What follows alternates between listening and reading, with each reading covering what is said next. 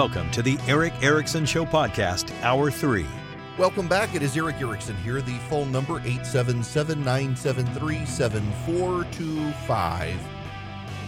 I mentioned yesterday on the show that DeSantis is headed to Iowa. He'll be with the governor of Iowa in two different locations for two different events. Well, Mike Lindell was at CPAC talking about Ron DeSantis. You know, my pillow guy. Listen to this. Went for defamation. Now, I'll tell you what, Ron DeSantis, and he's got money behind him. Did he do anything for Disney? Did he do anything? Remember, that was the big thing. You're going to go after Disney. He did nothing. They got everything they wanted. Everything. Look it up. The media is covering up for Ron DeSantis. He's the Trojan horse. He is the Trojan horse. He's a global. He's a Trojan horse. Do not believe anything you're reading by the media about Ron DeSantis. That's why Donald Trump is ahead in the polls by over 40%. Are you backing Trump for 2024? Are you backing Trump for 2024? Seriously?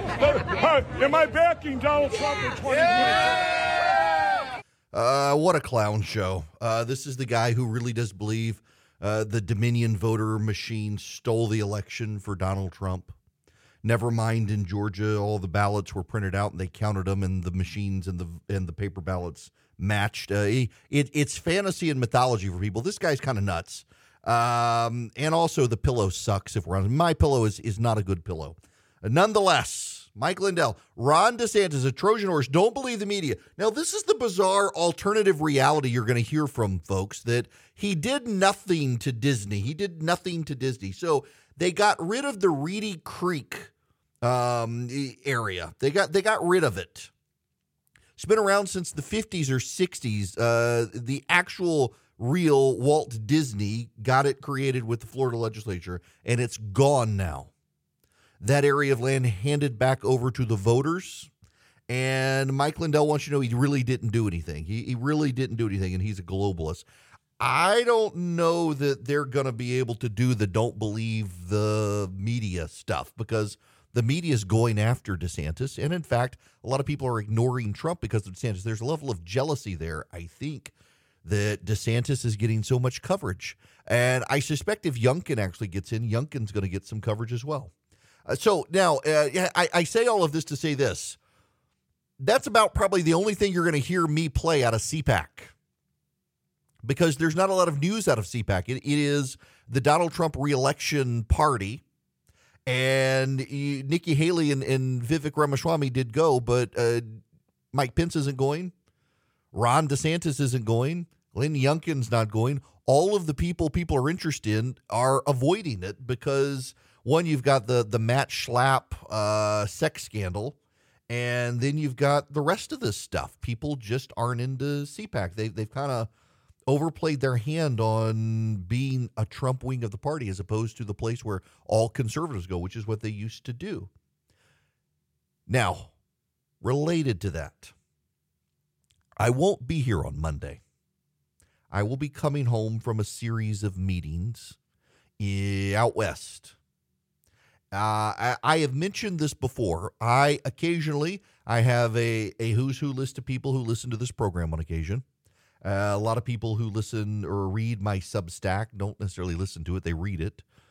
And I, for years now, have had ties within the Republican Party, even as kind of an outside guy living in the middle of Georgia, being on city council, running red state, battling the establishment regularly, fighting the Mitch McConnells of the world, fighting the Paul Ryans and John Boehners and now the Kevin McCarthys of the world. The donor class, though they may be establishment, they kind of like to get some sense of what's going on with conservatives and what our thinking is. And I got asked to go sit down with them, paying my own way. I'm not getting paid, don't have to do all of that sort of stuff. I am flying myself out to a meeting and paying my own way.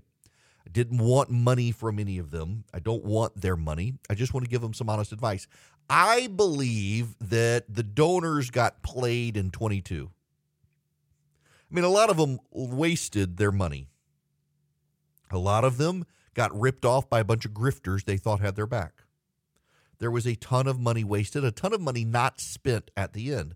I mean, for Pete's sakes, Donald Trump raised over $100 million and barely spent 15, saved it for himself for 24, didn't spend the money to help get his candidates elected. Mitch McConnell spent more money to help Dr. Oz, Blake Masters, and Herschel Walker than Donald Trump did. These donors feel burned. A couple of them have been pro-Trump, but I was actually told this morning that the couple that I thought would be kind of the pro-Trump people, they're not. They're done. And so essentially what the donors want to do is figure out how can they not stop Donald Trump, but help use their resources to shape a field that is not conducive to his renomination. And I personally believe, and on the record telling you guys this, I think Trump is the worst possible pick for 24 for a number of reasons. One, I actually think Joe Biden can beat him again. Two, I actually think it would be a bad idea for the GOP if we elected someone president who constitutionally can only serve 4 years. It's going to take at least 8 to clean up the mess that Joe Biden has made. So why would we want to go with a guy who constitutionally is prohibited to only 4 years? And by the way, as an aside, I have a sneaking suspicion, brought to you by the people who thought the election was stolen. I think we're going to hear an argument from the Trump team that actually they could serve 8 years, that we've all of these years misinterpreted the Constitution. I really do suspect that's going to happen, that they are going to argue with a straight face that actually Donald Trump, because he sat out a term, could actually serve 8 years. It's only a matter of time before Mike Lindell or somebody argues that, but constitutionally, no, he can only serve 4 years. So why would we put him back in the White House? And people are like, well, he can run with Ron DeSantis. No, actually, the Constitution says two people from the same state can't run together on a ticket, or that state's electoral college votes don't count. So there goes your Ron DeSantis, Donald Trump ticket. What I want to tell the donors is don't shape the field. I know it's bold. It's provocative. It's unusual. They want to reduce the field. No. Don't shape the field. See, if all of the donors align behind Ron DeSantis, you heard that crowd there with Mike Lindell. He's a Trojan horse. Somebody yelling he's a globalist. They'll say he's establishment. He's establishment. And that'll trigger some people. So don't all pour your money into Ron DeSantis. I'm not saying don't support him. What I am saying is you crown him, you're going to destroy him. Whether you back Glenn Youngkin or whatnot, and a couple of these guys really are interested in Glenn Youngkin getting in, that's fine. Bring in Youngkin, bring in DeSantis, bring in Tim Scott. You got Vivek Ramaswamy there. You got Nikki Haley. Bring in Mike Pence, Tim Scott. Bring in Donald Trump. That's 8 people. That's 8. If I've counted right with the numbers, that's 8. Maybe Mike Pompeo, you get 9 people. A 9-person field isn't a terrible field.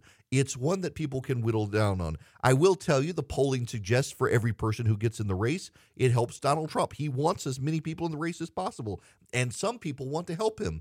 It is no surprise to see Donald Trump's core supporters cheering on Vivek Ramaswamy, in large part because Vivek's major issue is environmental social governance scorecards. He thinks they're terrible. He wants to stop them. That's kind of the lane Ron DeSantis was in. Vivek kind of overshadows him in that regard.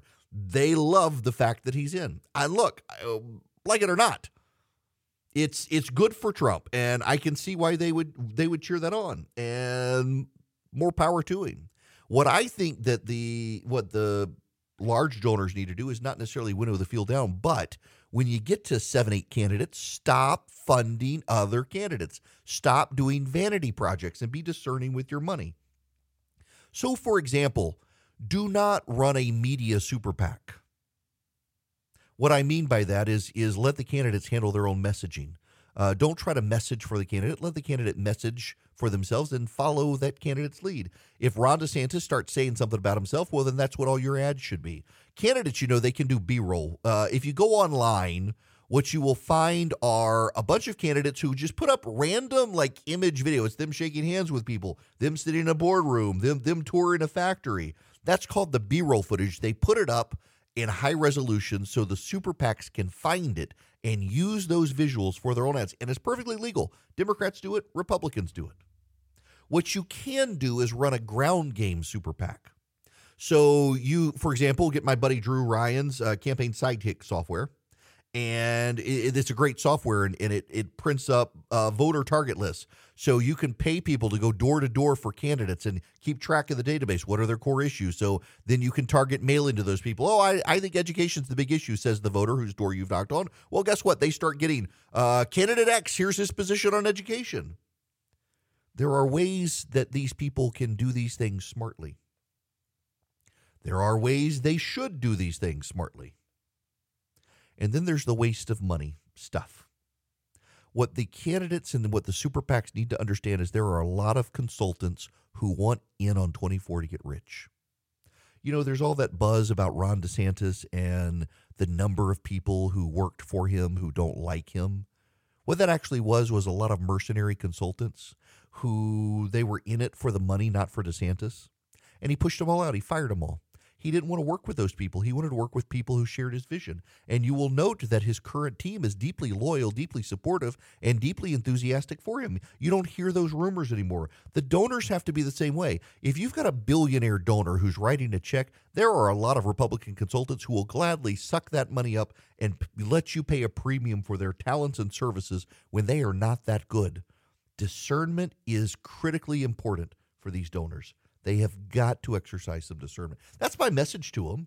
Don't try to just coronate one person. That'll blow up on them. But do try to minimize the field. Keep it below 10 people if you can. Refuse to give money to additional candidates. Step up. Now, you can't control the donors. If somebody wants to fund, I don't know, Chris Christie, well, by God, they're going to fund Chris Christie, whether they should or not. But they got to be mindful. The bigger the crowd, the better it is for Trump. And a lot of these guys, including the two I thought were Trump people, are kind of moved on. And they're like, no, we need a fresh young voice. We'll see whether or not they take my advice. I'm not holding my breath. These are weird times. And you got a lot of rich people who want to spend their money for clout.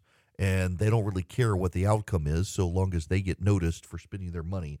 And that's kind of a problem.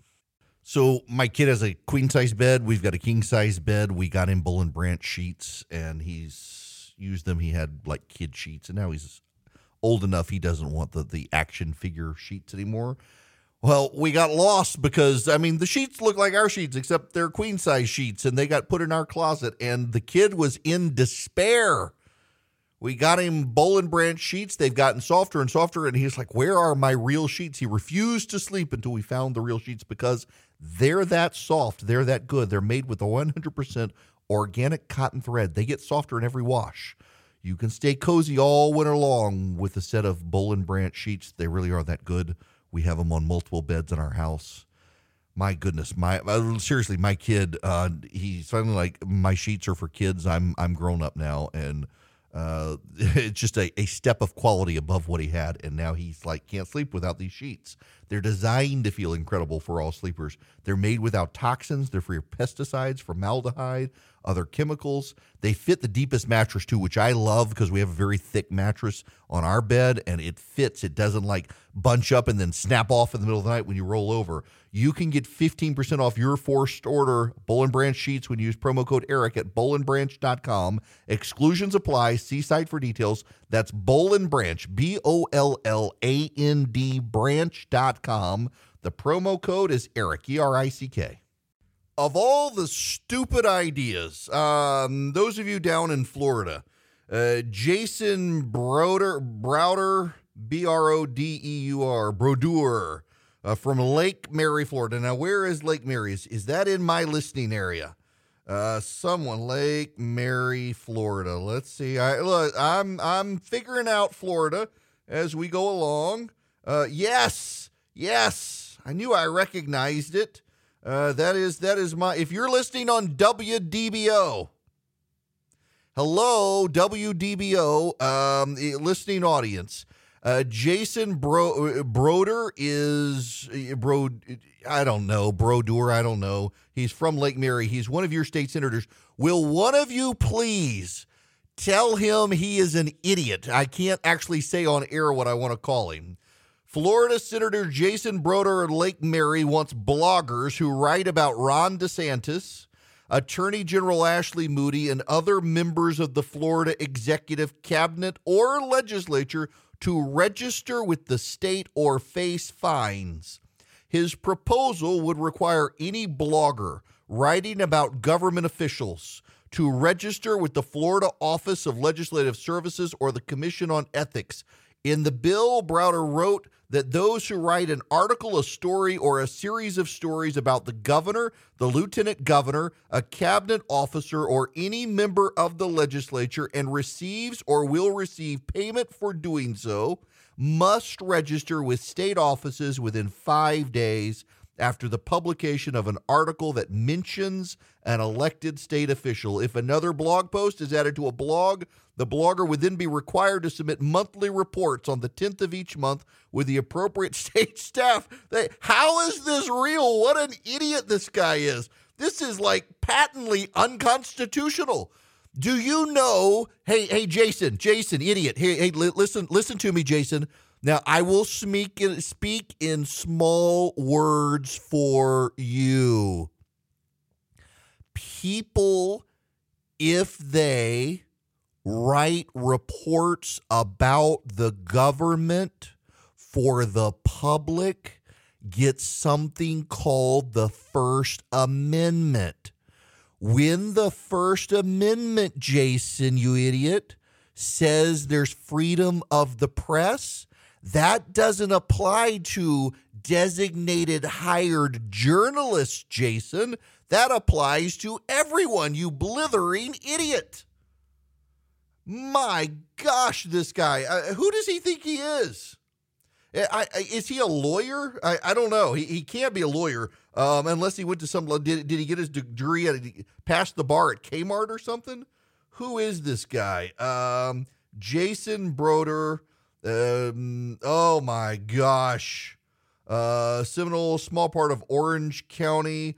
He served as president and CEO of the Seminole County Chamber of Commerce. Oh, so he's a Chamber of Commerce flunky. Oh my gosh. He's a healthcare consultant. That's ding, ding, ding, ding, ding, ding. Healthcare consultant. There you have it.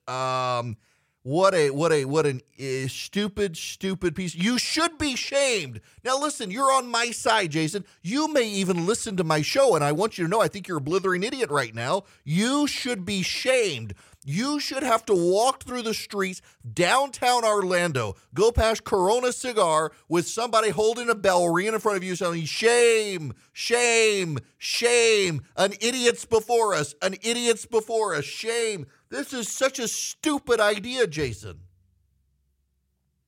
Not only is it unconstitutional, so essentially what the legislation does, and it carves out for professional journalists, what it suggests is that the First Amendment freedom of the press belongs to the American Press Corps, which is actually what the press wants. I mean, what Jason Broder is doing is he's actually giving the press corps exactly what they want. The New York Times hates that there are competitors who are bloggers who can one-up them. The Washington Post, CNN, the MSNBC, they hate that a blogger can report on stuff and be given the First Amendment. And he wants to take it away from them. He wants to make them register or pay fines as opposed to just being able to express their opinion. It's such a stupid idea. He should be ashamed. I mean, literally, someone please find him and tell him he's an idiot for doing this. Repent, Jason. Repent. Go back to sanity. Be smart again. Get out of the short bus of politics, Jason. Get back into the big boy chairs and think, use your noggin. It's unconstitutional for you to do this. And what's so crazy here is all of these stories about Ron DeSantis and the press and whatnot and the antagonistic relationships and the media hates his guts. I mean, this guy goes off and decides to freelance something that makes DeSantis look super reasonable. But, of course, the media is going to tar and feather DeSantis with this. I bet DeSantis is behind it. What a stupid idea. I mean, who comes up with this sort of stuff? I want to make people who write about me register with the government and be fined if they don't register because they're going to write something about me online. It may not be. They don't have editors. It might not be true. This is literally the exact same sort of stuff the New York Times argued against bloggers for. This is asinine. genuinely crazy nonsense that this guy is putting forward. Jason, withdraw your legislation. All will be forgiven. We'll give you a gold star. We'll give you an A. We'll stop calling you an idiot. You're on our team. We don't like to call you an idiot. Well, you're actually in a listening area of mine. I really don't like to call you an idiot. People probably know you and they're mad at me. But this is idiotic that he did this. Hello, America. It is Erick Erickson here. The phone number, 877-973-7425. I want to talk about a couple of things, but they're more broadly connected, and it somewhat may sound a little repetitious at first, so bear with me here. I am a professional, occasionally. Vox.com, the Vox Kids, the left-wing site that tries to explain the news from a left-wing perspective. It's got a piece, Christian Paz is the author, the headline, "The Chicago Mayor's Race Shows Democrats Still Have a Crime Problem." Lori Lightfoot made history 4 years ago when she won every ward in the city of Chicago to become the first black woman and first openly gay person to be elected mayor of America's third largest city. She made it again last night, becoming the first Chicago mayor in 40 years to lose a re-election bid.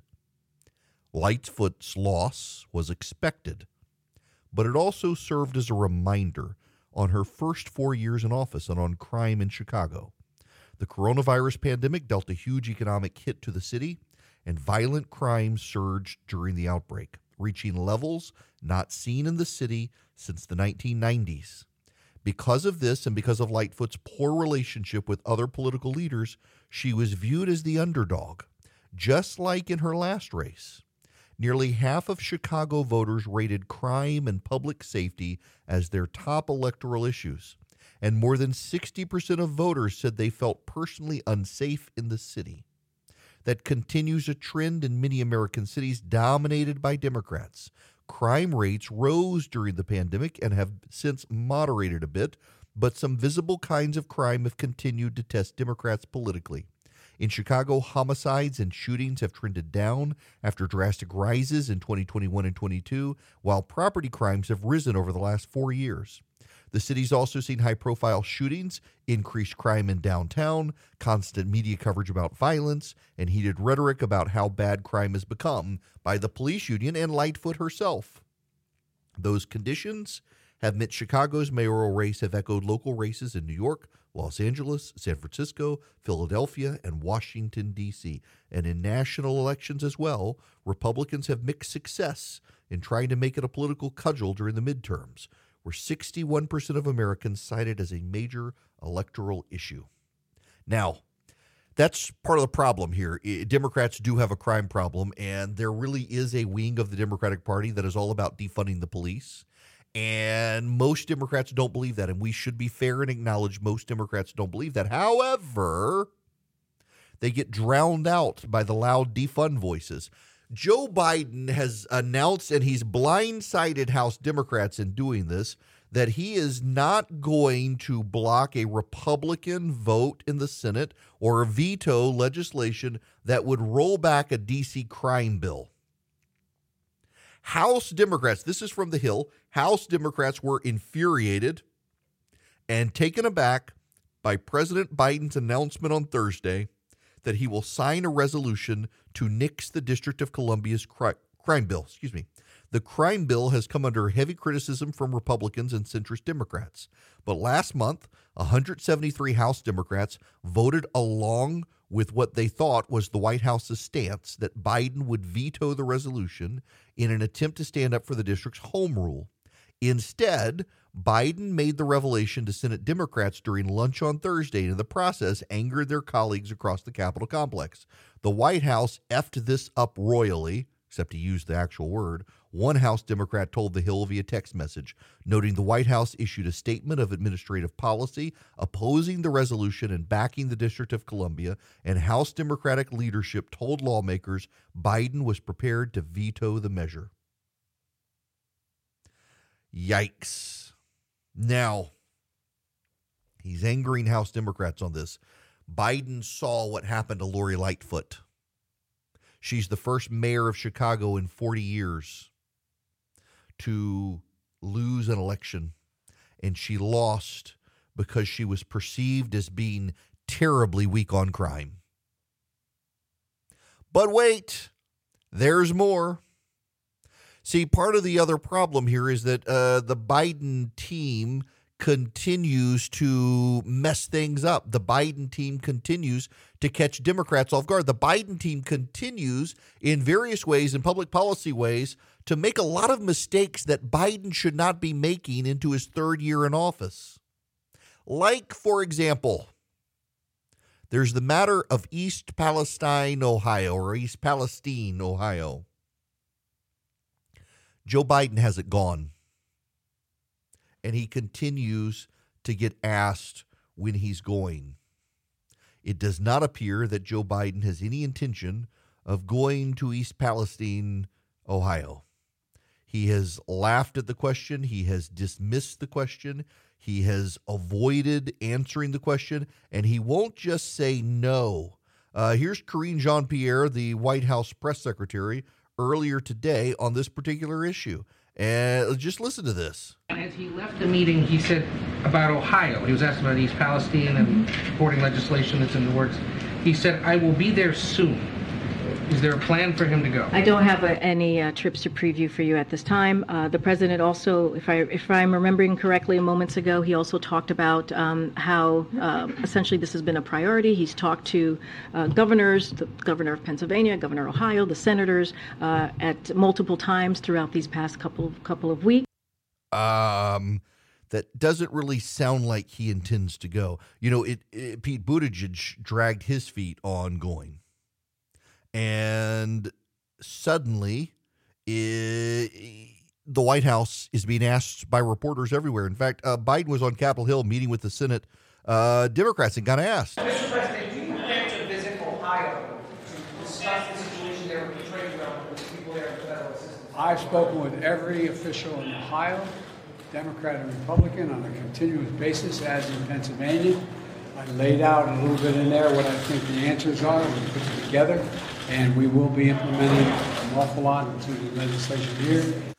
So that's not a yes, I'm going to Ohio. This is kind of dumb at this point. Listen, I don't fault the president of the United States of America for going to Ukraine. I don't fault him at all. I wish he had gone sooner. He should have gone sooner, but at least he went. I think it's a good thing he went to Ukraine. It provided a morale boost to the Ukrainian. It showed visibly Americans are still supportive of Ukraine, even as some Republicans would prefer we not do that. But you've got to be able to go to East Palestine, Ohio as well. You've got to be able to show you can multitask. You've got to be able to show that American cities and Americans matter. If you're going to go to Ukraine that's war-torn, at this point, having had Pete Buttigieg screw it up, you got to go. You've now been beaten there by Donald Trump. At this point, you really need to go. It's tone deaf. And you've got a situation in Ohio where that state and that region of that state have been trending to the Republicans. It used to be a working class stronghold of Democrats. And Joe Biden is nowhere to be seen. By the way, the EPA has been notified that cleanup workers for Norfolk Southern are getting sick. There still appears to be problems in the area with the water and the land, with the soil, with the air. There are problems. Is that why Joe Biden doesn't want to go? I don't think that's the problem. I don't think that's it. There are ways for him to go to see and be seen. Now, the White House could deflect on this and say, well, there are 1,000 train derailments a year. Do you want the president to go every day to see all the train derailments? No, this is different. If you can't understand why this is different. And by the way, it's a perfect opportunity for Joe, Mr. Big Government, Biden, to go to Ohio and make the case for a robust government response, to make the case for more government regulation. It's the perfect opportunity for him to do that, except he would come on the heels of Donald Trump, and that would make him look like he's a follower and not a leader. It would be the optics of following Donald Trump. He could have gone before Ukraine. I got to tell you, we're going through a political realignment in this country. And in that political realignment, a lot of black and Hispanic and working class Democrats are moving to the GOP. They're tired of the rich, white, secular atheists of the Democratic Party. They find those people alienating. And Joe Biden is signaling to them that they're not valid, good members of the coalition by refusing to go to check out the damage, to see it for himself. He's causing himself problems. All of these things are tone deaf. You don't tell the House Democrats you're going to flip on the Republican resolution. So a lot of Democrats stand with D.C. over being strong on crime. They're now going to get lit up. You now got this situation where he won't go to East Palestine, but he did go to Ukraine. You've now got additional situations out there where the Biden administration is making basic mistakes in dealing with the United States Congress. I mean, these are like amateurish mistakes. And granted, obviously, Joe Biden has a new chief of staff. He's got a new chief of staff, and that does matter. But concurrent to that, Joe Biden's been in Washington, D.C. for 50 years. He shouldn't need to rely on a new chief of staff when everyone says he's got such good instincts on this stuff. If Joe Biden has such good working class instincts, he should go to East Palestine, Ohio. He should. He should go see this. He should go. He should engage those people. If he could engage the Ukrainians. These are just little mistakes he's making along the way in the run-up to. By the way, he's going to run again. They asked him yesterday when he would announce it. He said he'll announce it when he announces it. But by all accounts, people in the White House have been told that he has made up his mind. He will pull the trigger. And these are just those little bitty mistakes along the way. Those little bitty mistakes he didn't have to make, and yet he made. He didn't have to make a mistake like this. But he did. And he could rectify it by going to East Palestine. He could rectify the other by well, there's no way he can do it if he vetoes the D.C. legislation. But, I mean, there are so many little things the Biden administration keeps screwing up on. And now Kate Bedingfield is leaving. She's been his communications arm, his interpreter, his person who massages his communication strategy. She's leaving. That's going to rock the boat further, particularly when it comes to congressional outreach. You're going to have the Democrats at war with each other by the time we get to Christmas this year. Now, listen, I want you to go check out the Eden Pure Thunderstorm. You can get a 3-pack right now at EdenPureDeals.com. Go to EdenPureDeals.com and you put in my discount code Erick. That's it. No Erick 3 anymore, just ERICK. You'll see the Eden Pure Thunderstorm 3-pack. Now, it's an air purifier and it's filterless. You just wipe it out on occasion. It's got electrostatic plates. It gets rid of the pollen and the dust and everything floating in the air. How I use it, though, is an odor eliminator. I've got one with me because I'm headed out to Las Vegas, and if the hotel room stinks, people have been smoking in it, or smoke from the room next door drifts in, I can wipe it out with the Eden Pure Thunderstorm. You can get 3 of them, one for upstairs, one for downstairs, one for your basement or your RV, your travel bag. You can plug it into the wall or use a USB cord. It fits in the palm of your hand. It's a great device. EdenPureDeals.com is the website. EdenPureDeals.com. The discount code is Erick. Get 3 of them for less than $200. Well, hello. You know what? We haven't actually done this in a very long time on the program. And so I think it's time. Let's fire up the sounder and let's play the game.